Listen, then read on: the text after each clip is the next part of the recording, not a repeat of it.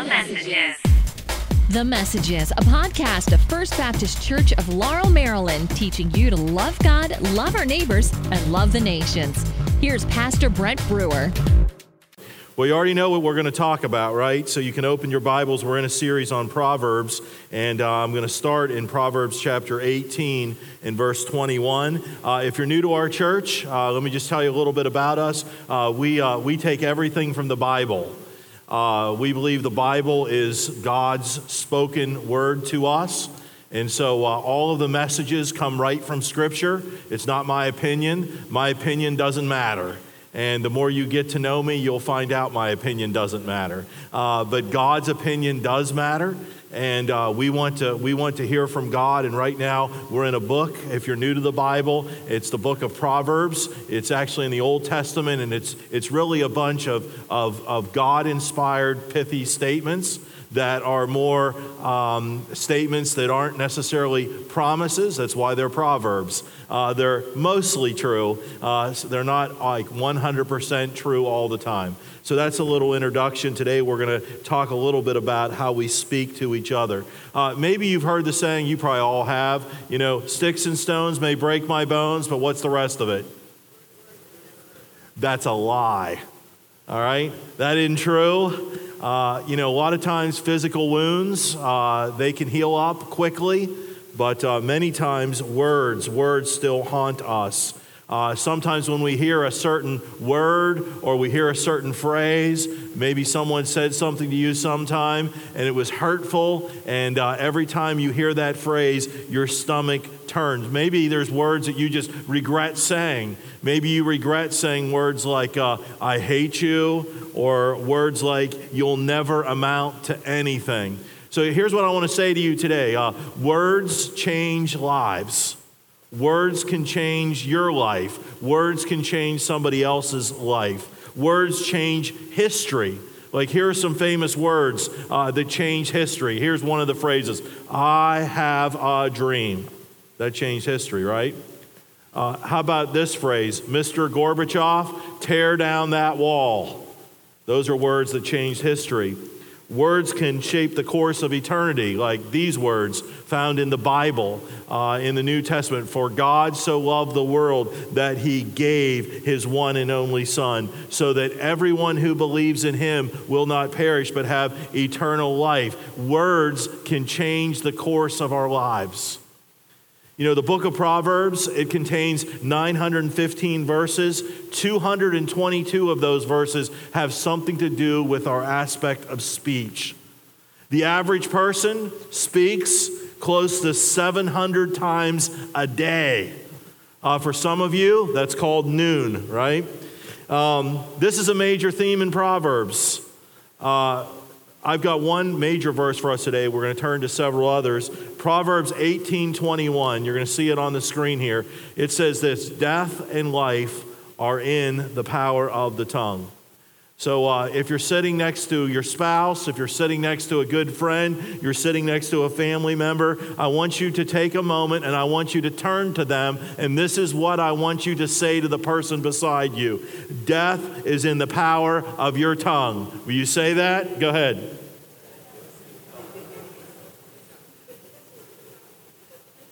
No, some of you have said it to that person 3 times already. You really want to make a point to them, right? That's what we're talking about. Death is in the power of the tongue. I got a picture I want to show you. All right, everybody right now, stick out your tongue. All right, some of you want to do that for a while in church. All right, just stick out your tongue. All right, I want you to just feel how small it is, but this is the most powerful thing in all the earth. Death and life, we just read, are in the power of it. James, who was the brother of Jesus, he incredulously observes, with the tongue we can bless God and curse men made in his image. I was checking my Twitter feed the other day, I think it was Thursday, and I follow a fellow pastor on there. His name's J.D. Greer. He pastors a Summit Church. He's also the president of the Southern Baptist Convention. And he had a picture on there, and I'm like, well, this is interesting. And it was a picture of a trophy. And I should have put a picture up on the screen for you. But he had a picture of this trophy, and it wasn't like one of these trophies. It was like a big trophy like this. And on the top of the trophy, it had a goat on it, greatest of all time. And so it had this picture of a goat. It had this big trophy. This was not a joke. Somebody sent him this trophy in the mail anonymously to him. And here's what the trophy said. Worst Christian of 2019, J.D. Greer, pastor of the Summit Church and also pastor of the Southern Baptist Convention. Worst Christian they sent to him of 2019.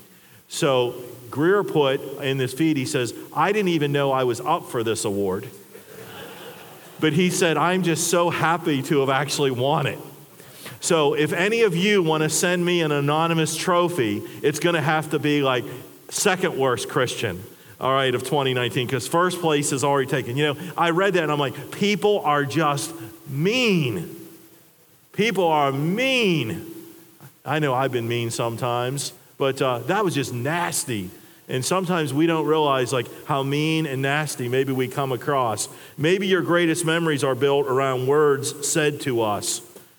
Maybe some of your most painful memories are also built on words. I was a 15-year-old kid, and I desired to be a preacher one day. And so my church let me preach to every old folks' home in Indiana County, Pennsylvania. So that's where I cut my teeth. And those people were, they're kind of a willing audience, but they had to be there, right? So I was there, I preached, and I started to cut my teeth a little bit on preaching. And so after about a few months of that, 6 months, a year of that, there was a guy, he's actually one of my parents, one of their good friends, 45-year-old guy, I'm 15, we were in church together every week. He said, hey, come over here. He says, I want to talk to you for a minute. So I go over there in front of him, and he says, I just want to tell you something. He says, you will never amount to anything in your life. And he says, if you have any aspirations to be a pastor, it'll never happen. Wow. I just stood there stunned. Like, what do you say? You're 15 years old. Some guy in your church that's a leader comes and wags his finger in your face, says you're basically going to be a loser your whole life. Now, I walked away from there and I said, when I kept going through high school, I always reminded myself of that conversation. And I didn't say anything at the moment, but the thing that replayed in my mind over and over was, man, thanks for the motivation. I mean, I'm on it. I'm like, every time I think I can, I'm thinking of you, pal, and you're going to press me on. And so that turned into motivation for me. But we can say some really damaging things with our tongue. So here's what I want you to see today. Simply changing the way we speak can revolutionize our lives, our relationships, and even our church. Words literally have the power of life and death. A lack of self-control when it comes to our tongues can destroy our marriage. It can destroy our family. It can destroy our friendships. Like you blow up on your kids, you interrupt your wife, you nitpick your husband, you bring up past mistakes, you flirt with a coworker, you betray a confidence, and the results are ruinous. Now, let me say this. This also applies like to emails and Facebook posts and text messaging. It's all words, written or verbal. So we have to be so careful in everything that we say and everything that we write and how we speak to one another. And so, in the Bible, God's creation of life happens through words. I want you to think about this for a moment. In Genesis, God speaks words. And there was light, and there were planets, and there were fish. Most of Jesus' miracles happened through words. Jesus spoke, and lame men walked. Jesus spoke, and lepers were healed. He spoke, and storms stopped. I mean, how cool would that be? Do you remember we had a lot of wind this week one day? Do you remember all the wind? And the wind just like beats on the back of my house, and it makes the windows howl and all this stuff. And I was sitting there thinking, wouldn't it be great if I could just say, wind, stop? And then it automatically stopped. Wouldn't that be cool? Or like when my neighbor's car alarm goes off at like 3 a.m., if I just sit up in bed and I'm like, car alarm, stop. And it automatically stops. That'd be so, I'd be dangerous with this, wouldn't I? But I started thinking about this would be like so fun. This would be so exciting. Well, that's a little bit about Jesus. He spoke and dead men came out of the grave. Except for the occasional spittle and mud miracle, almost all Jesus' miracles were spoken words. Our salvation comes through believing words. You know, if you go all the way back to Abraham, Abraham believed the word of God, and you know what happened to him? He had strength. God gave him strength in his sterile 99-year-old body to impregnate his wife. You get that? It was by believing God's words that he would have a son. And Abraham, at 99 years old, received the power to impregnate his 90-year-old wife. Abraham believed the word of God. So Abraham said to Sarah, he's like, listen, Sarah, put your dentures in. Let's put on some John Legend. We're going to start a family. You know, it's by believing the words of the gospel that we ourselves are saved. You know, the gospel comes to us as an announcement in words about Jesus. It announces like he's Lord. He accomplishes on our behalf all that he is required to save us. And when we believe the words, we can be born again in forgiveness of sin. We can have new life in salvation. The point is this: God's words are his power. They give life. And you know, in the same way, because we're created in the image of God, Solomon says our words have the power of life too. The ability to speak is one of the key things that separate us from animals. You know, there are some animals that see better than us.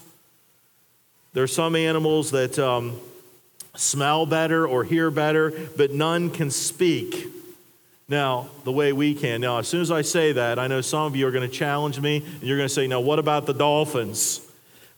Screeching where there's like this rotting eel carcass and all the other dolphins come and feed on it. Yeah, that's different, though, than theorizing about life, liberty, and the pursuit of happiness. See, there's no declaration of independence among dolphins. Speaking, though, is one of the unique features of being created in God's image. So what I want to show you today is 3 ways that you and I can have life-giving words. 3 characteristics of life-giving words. So let me just cut to the chase. I want you today to learn to speak like Jesus. One of my favorite descriptions of Jesus is in John 7:46. No man ever spoke like this. There was something about Jesus' words that made him different. And I know what it was. John 1:17 tells us, it says, grace and truth came through Jesus Christ. Jesus Christ spoke the truth, but he did it with grace. That's why I want you to speak like Jesus. So 3 characteristics today of life-giving words. Here's the first one: true words. True words. Life-giving words begin with the truth. Proverbs 27:5 says this: better is open rebuke or reprimand than concealed or hidden love. Faithful are the wounds of a friend, profuse are the kisses of an enemy. If we are someone's friend, here's what the Bible says: we will be willing to speak truth to them, even when it wounds them. Like, this is no fun, is it?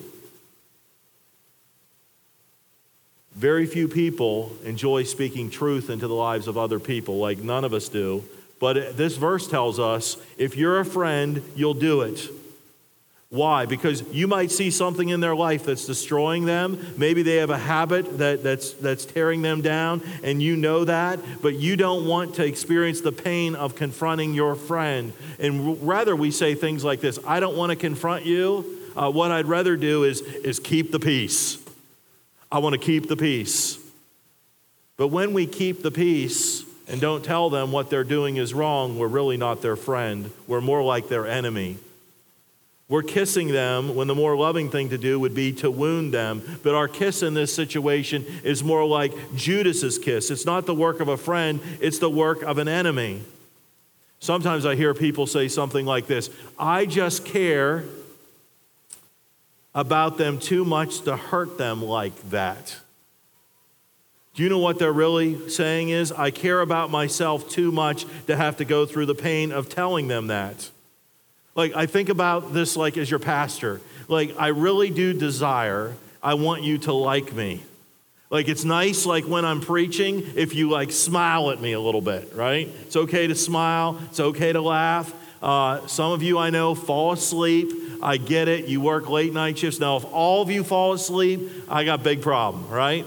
Big problem. But it's nice for us to have this very congenial relationship. You smile at me, I smile at you, I talk, you listen, then you come out in the lobby and you talk to me and I listen. But you know, there are sometimes like I need to tell you difficult things. And being a people pleaser like I am sometimes, I don't want to tell you difficult things. And so when I come against a passage of scripture and it's like really difficult, I think, God, do I have to tell them that? Like, can't I just bring in a guest speaker and tell the speaker, like, you tell them that? Like I'll just tell Evan the next time he preaches, Evan, you say that, and let them get mad at you. And I do have a couple things for you, by the way, next time. But if I love you as your pastor, I'll say things that might be a little challenging. You ever notice, like, on these TV shows like American Idol or America's Got Talent, people come on that show like thinking they're going to be like the next superstar, but they can't carry a tune in a bucket. And the only reason they're convinced that they can sing is because the people in their lives have lied to them their whole life. Like, they've tried to like pacify them.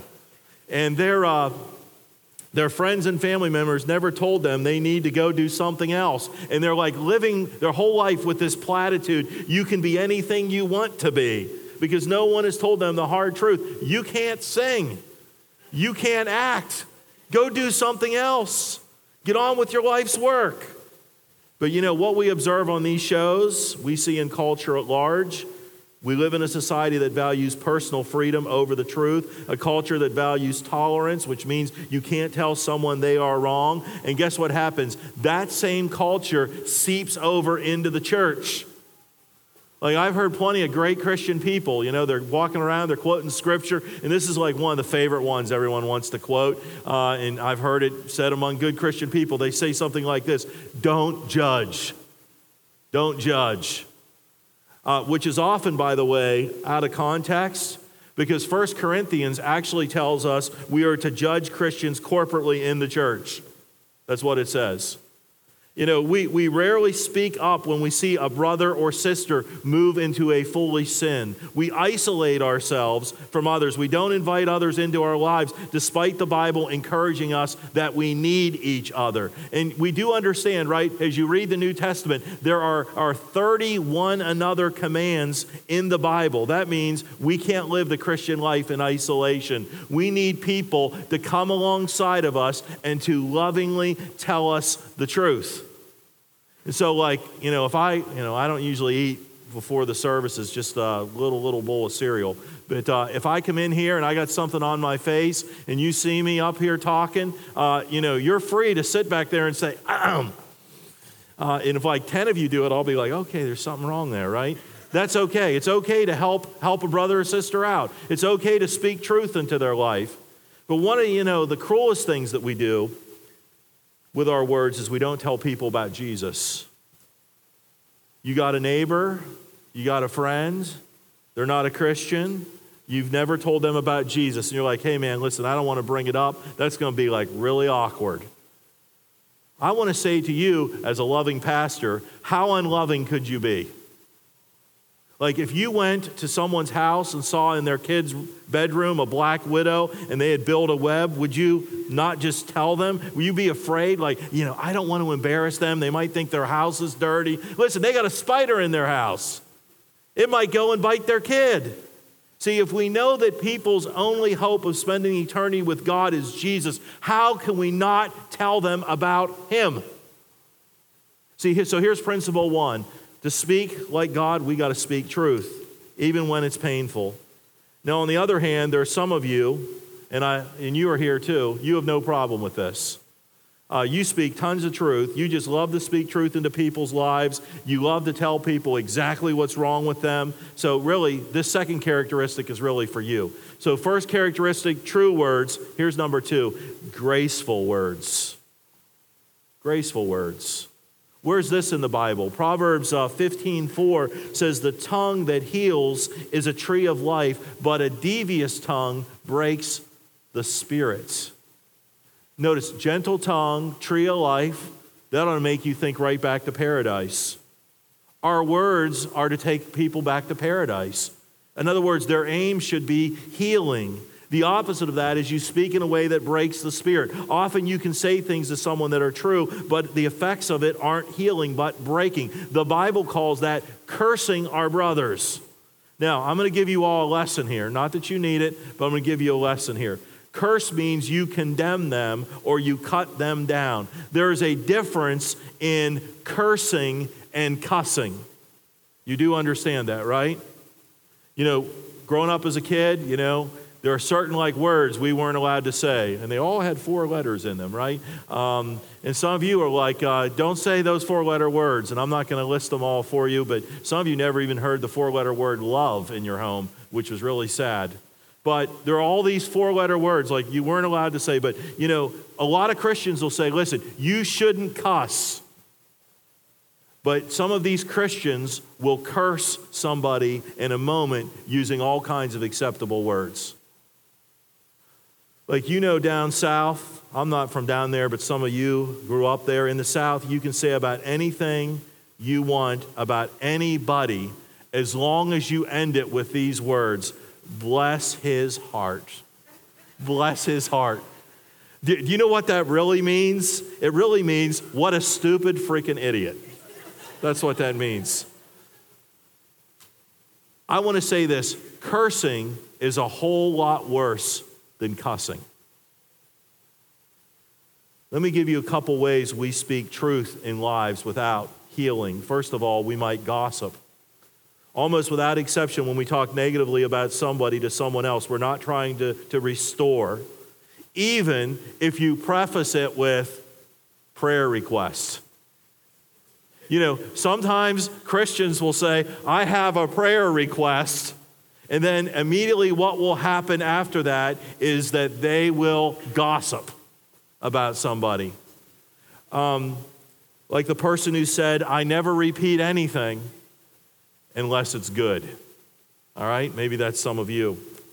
Here's what Proverbs 20, verse 19 says. The one who reveals secrets is a constant gossip. Now, this is really a good one here. Avoid someone with a big mouth. Wow.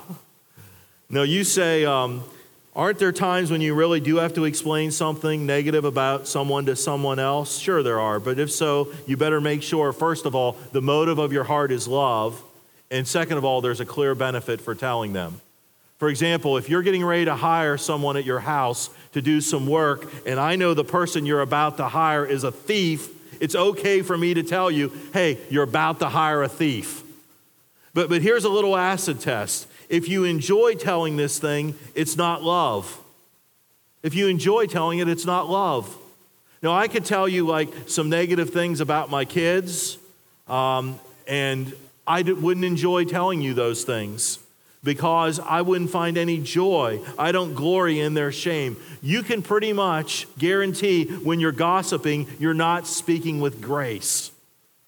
So he says this, avoid gossip, hearing it, giving it, and don't speak it. If you must speak negatively about someone, don't speak about them, speak to them. A little practice I picked up, someone will come along and they'll tell me about someone and they immediately throw them under the bus. And if I'm smart, if I'm sharp, I've had enough sleep, I'll usually say something like this to them. Have you talked to them about this?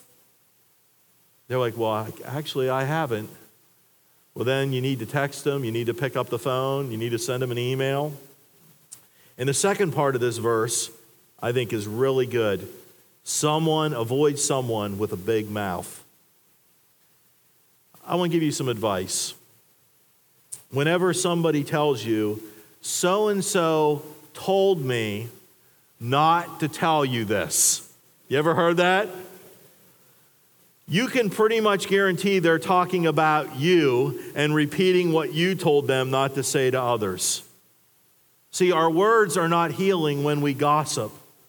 Second, they're not healing when we don't have relational capital.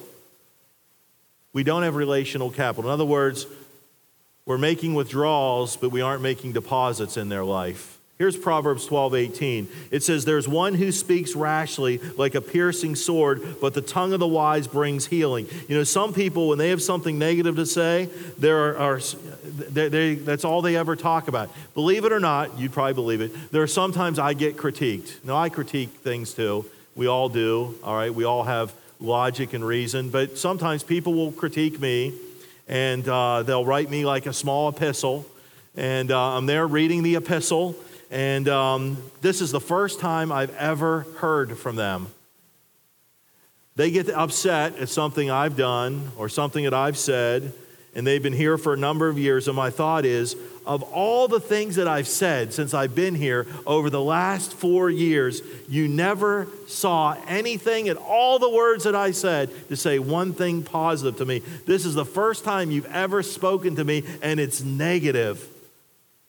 You know what that feels like? It feels like a sword thrust. Here's what I want to say about that. Sometimes we assume the strengths and notice the weaknesses. We assume the strengths and notice the weaknesses. I think we ought to reverse that. I think we ought to assume the weaknesses and notice the strengths. You know, some of you are dads.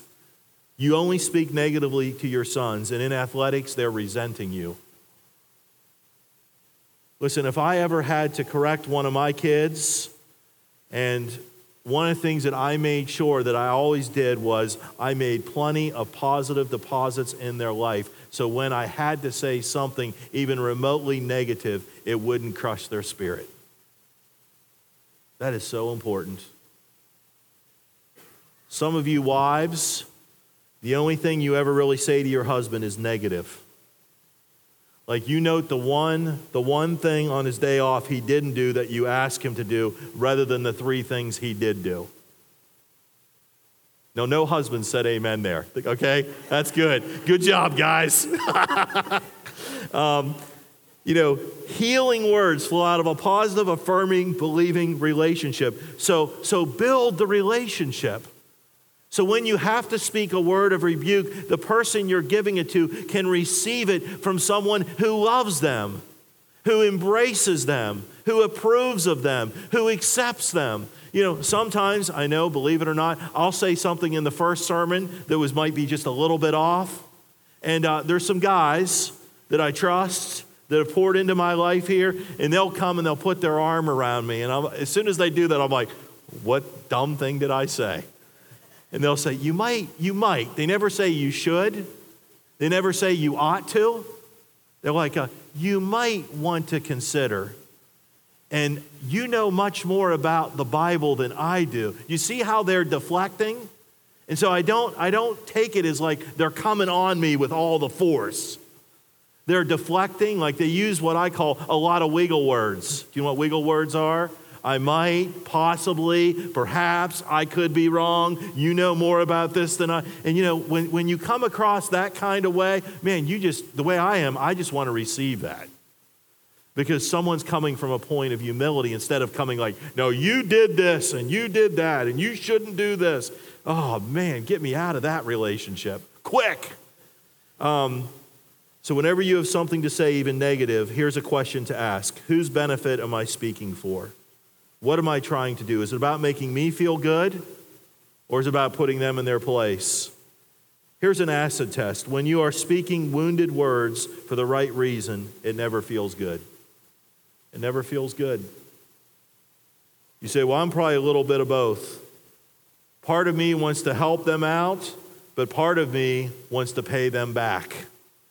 Then pray and keep your mouth shut until the retribution impulse is gone. So truthful words, graceful words. Here's the last one, encouraging words. Encouraging words. Proverbs 4:22, for they are life to those who find them and health to one's whole body. In other words, when someone comes up and speaks a word of encouragement to you, man, it just makes the health of your body, it just makes you feel good. I did something for somebody this week, and I didn't have to, and I helped them out. They were in some serious pain, and I helped them out, and this person said to me, hey, Brent, you're the best. I was like, well, thank you very much. No, thanks for noticing. No, I did it because I wanted to serve them. I wanted to help, but it was an encouragement for them to open their mouth and to say that. You know, I think back to the Old Testament about the 12 spies. You know that story? And they were sent out to view the land, and 10 of them brought an evil report back, and 2 of them brought a good report back. And the 10, here's what I want you to say. They brought back this report, and here's what the report that they brought back. They're like, you know that land that we went to look at? It's full of milk and honey. Is that true? Was it? Yeah. You know, that land was full of, man, the produce was unbelievable. Was that true? Yeah. You know, the people in that land were strong. Man, they're strong. Were they strong? Yeah. The people in that land had walls. Man, there were walls there. Was that true? Yeah, it's all true. But here's what God said about their report. God called their report evil, even though everything was true. Because the spies did not report from the perspective of what God wanted to do in the situation. You know, sometimes we can speak words that are true, but are still considered evil because they're not done from the perspective of what God can and wants to do in someone. Thus, when we speak, our words have to give life. They have to encourage people to believe what God wants to do in the situation. Here's Proverbs 10:11. The mouth of the righteous is a fountain of life. You know, one of my favorite theologians, I've been reading him a lot the last 2 weeks, is Martin Luther. You know who Martin Luther was? I got a picture of Luther. There he is. Luther said this: the most amazing thing about God was the way he redefined reality with words. God looked into chaos. He spoke the hopeful words of creation. He looked into the chaos of our sin. He declared us righteous in Christ. By speaking those words, coupled with our belief in them, he reconstituted our reality. See, God's words speak life to us. See, God sees into the darkness and despair of a situation. He speaks words of hope and life and renewal. And for me to speak like God means I help people to see what God sees in them. This is called the gift of encouragement. And I believe this is one of the most neglected spiritual gifts in the church today, is where you literally speak courage into someone's life by helping them see what God wants them to do and believe it. You know, some people might come along and say this, like the guy said to me, you know, you're a failure, you're worthless, you're guilty. You know what I want to say to them? Romans chapter 8, no, you're chosen. You have a purpose. God wants to make you more than a conqueror. Other people say, oh, she's lived a loose life. She's damaged goods. I want to say, 2 Corinthians 5, you're a new creation, washed in Jesus' blood and filled with his power. Other people say this: you're just ordinary, nothing spectacular about you. I want to say Ephesians chapter 2, you are God's workmanship, created specially in Christ Jesus for the good works he wants to do in his kingdom. See, again, the gift of encouragement is one of the most overlooked but most valuable spiritual gifts. Why? Because we assume others' strengths and notice their weaknesses. See, one of the things that we need to do as the body of Christ, that we are commanded to do, is we need to see how God is working in someone's life, to see the evidence of God's grace in their life and bring it out in them, kind of fan the flame. So when you see God working in someone's life, no matter how faintly, commend it. See through the lens and encourage them. And a lot of times people will say this, well, I want to be careful about speaking too positively to someone and commending them too much, because I don't want to give them a big head. I want to guard their pride. Well, the pastoral word I want to say to you is bull. Bull. You know, we need to be aware of the human condition that most people live with an inward sense of despair and no awareness of how God is working in their life. Tell them. I think about the men that had the greatest impact on me. It's not just the ones that gave me constructive criticism. It was the men who saw something in me that I didn't see yet, and they called it out in me and encouraged me. I think of a guy named Phil. Phil encouraged me when I was 15, 16. I met him when I was 17 years old. He actually was the principal of my school.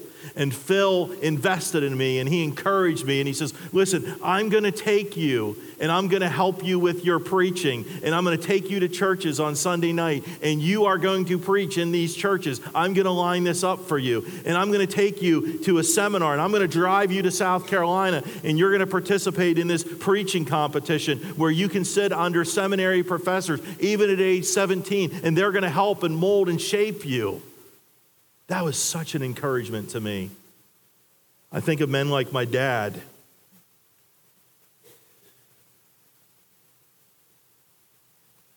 Who spoke strength and hope in me. Maybe when I was needing it the most. Again, the gift of encouragement is one of the most overlooked, most undervalued spiritual gifts. We all want to receive encouragement. I wonder who we're offering it to. So I got a little project for us. You ready? It's a 7-day challenge. Here's my 7-day challenge. What if you reverse the way we speak to each other for 7 days? Instead of noticing people's weaknesses, you notice their strengths. And verbally, for 7 days, every positive thing you think about someone, you tell them. You jot them a note, you send them a text, you send them an email, and you just encourage them. Now, can I just give you like one word of caution, guys? Don't be sketchy with this. Girl, you be looking hot. I just being honest. Man, that's sketchy, all right? Our words come out of our heart. Proverbs 16:23 says, the heart of a wise person instructs his mouth. It adds learning to his speech. What comes out of your mouth is an indication of what's in your heart. Matthew 12:34 says, out of the abundance of the heart, the mouth speaks. If that's true, then most of us are in trouble. When our words are wrong, it's because our hearts are wrong. Listen, we just can't put polluted water and lemonade together and everything turn out okay. We don't need mouth surgery. What we need is heart surgery. And that's what Jesus has come to do. Jesus can take out and he can give each one of us a new heart. So don't walk out of here and say, I need to clean up my mouth. You missed the point of the sermon. It's not your mouth, it's the issue. It's your hearts. See, the good news is that we speak wickedly because our hearts are wicked, but Jesus died on the cross for our sins. He rose again. He offers forgiveness and new life to those who put their faith in him. See, we need his word in our life. So Proverbs 4:22, last verse I want to share, says this: the words of God, they are life to those who find them and health to one's whole body. What's this mean? That you and I need to believe the word. If you're a believer, you need to grow in the word. And I think this is the most important thing you can get out of a church, to be in a place where you hear the gospel every week, to hear God's love for you over and over and over again. And let me just say this, forget music styles, forget which church gives you more goosebumps during worship. Get the word into your heart. Because once the word gets in your heart, it will change everything about you, and it'll change the way we speak, and it'll change the words that come out of our mouth. We'll speak more with kindness and gentleness and grace, not because someone's saying you need to speak well, because you went through a heart change. If you're here today and you're not a Christian, you say, well, what do I do with this? You need a heart change. You need Jesus to sit on the throne of your heart, and not whatever else is there. That'll change everything about you. You don't need some moralism. You don't need a checklist of do's and don'ts. You need a new heart. And Jesus can give you a new heart. Thanks for listening to the Messages podcast of First Baptist Church of Laurel. Want to get a hold of us or know more about us? Go to our website, fbclaurel.com. You can also connect with us on Facebook, Twitter, and Instagram. Just use FBC Laurel. If you're in the Maryland, D.C., Virginia area, join us at one of our services on Sunday at 8 a.m., 10:45 a.m. in English or Spanish. We look forward to connecting with you. The Messages.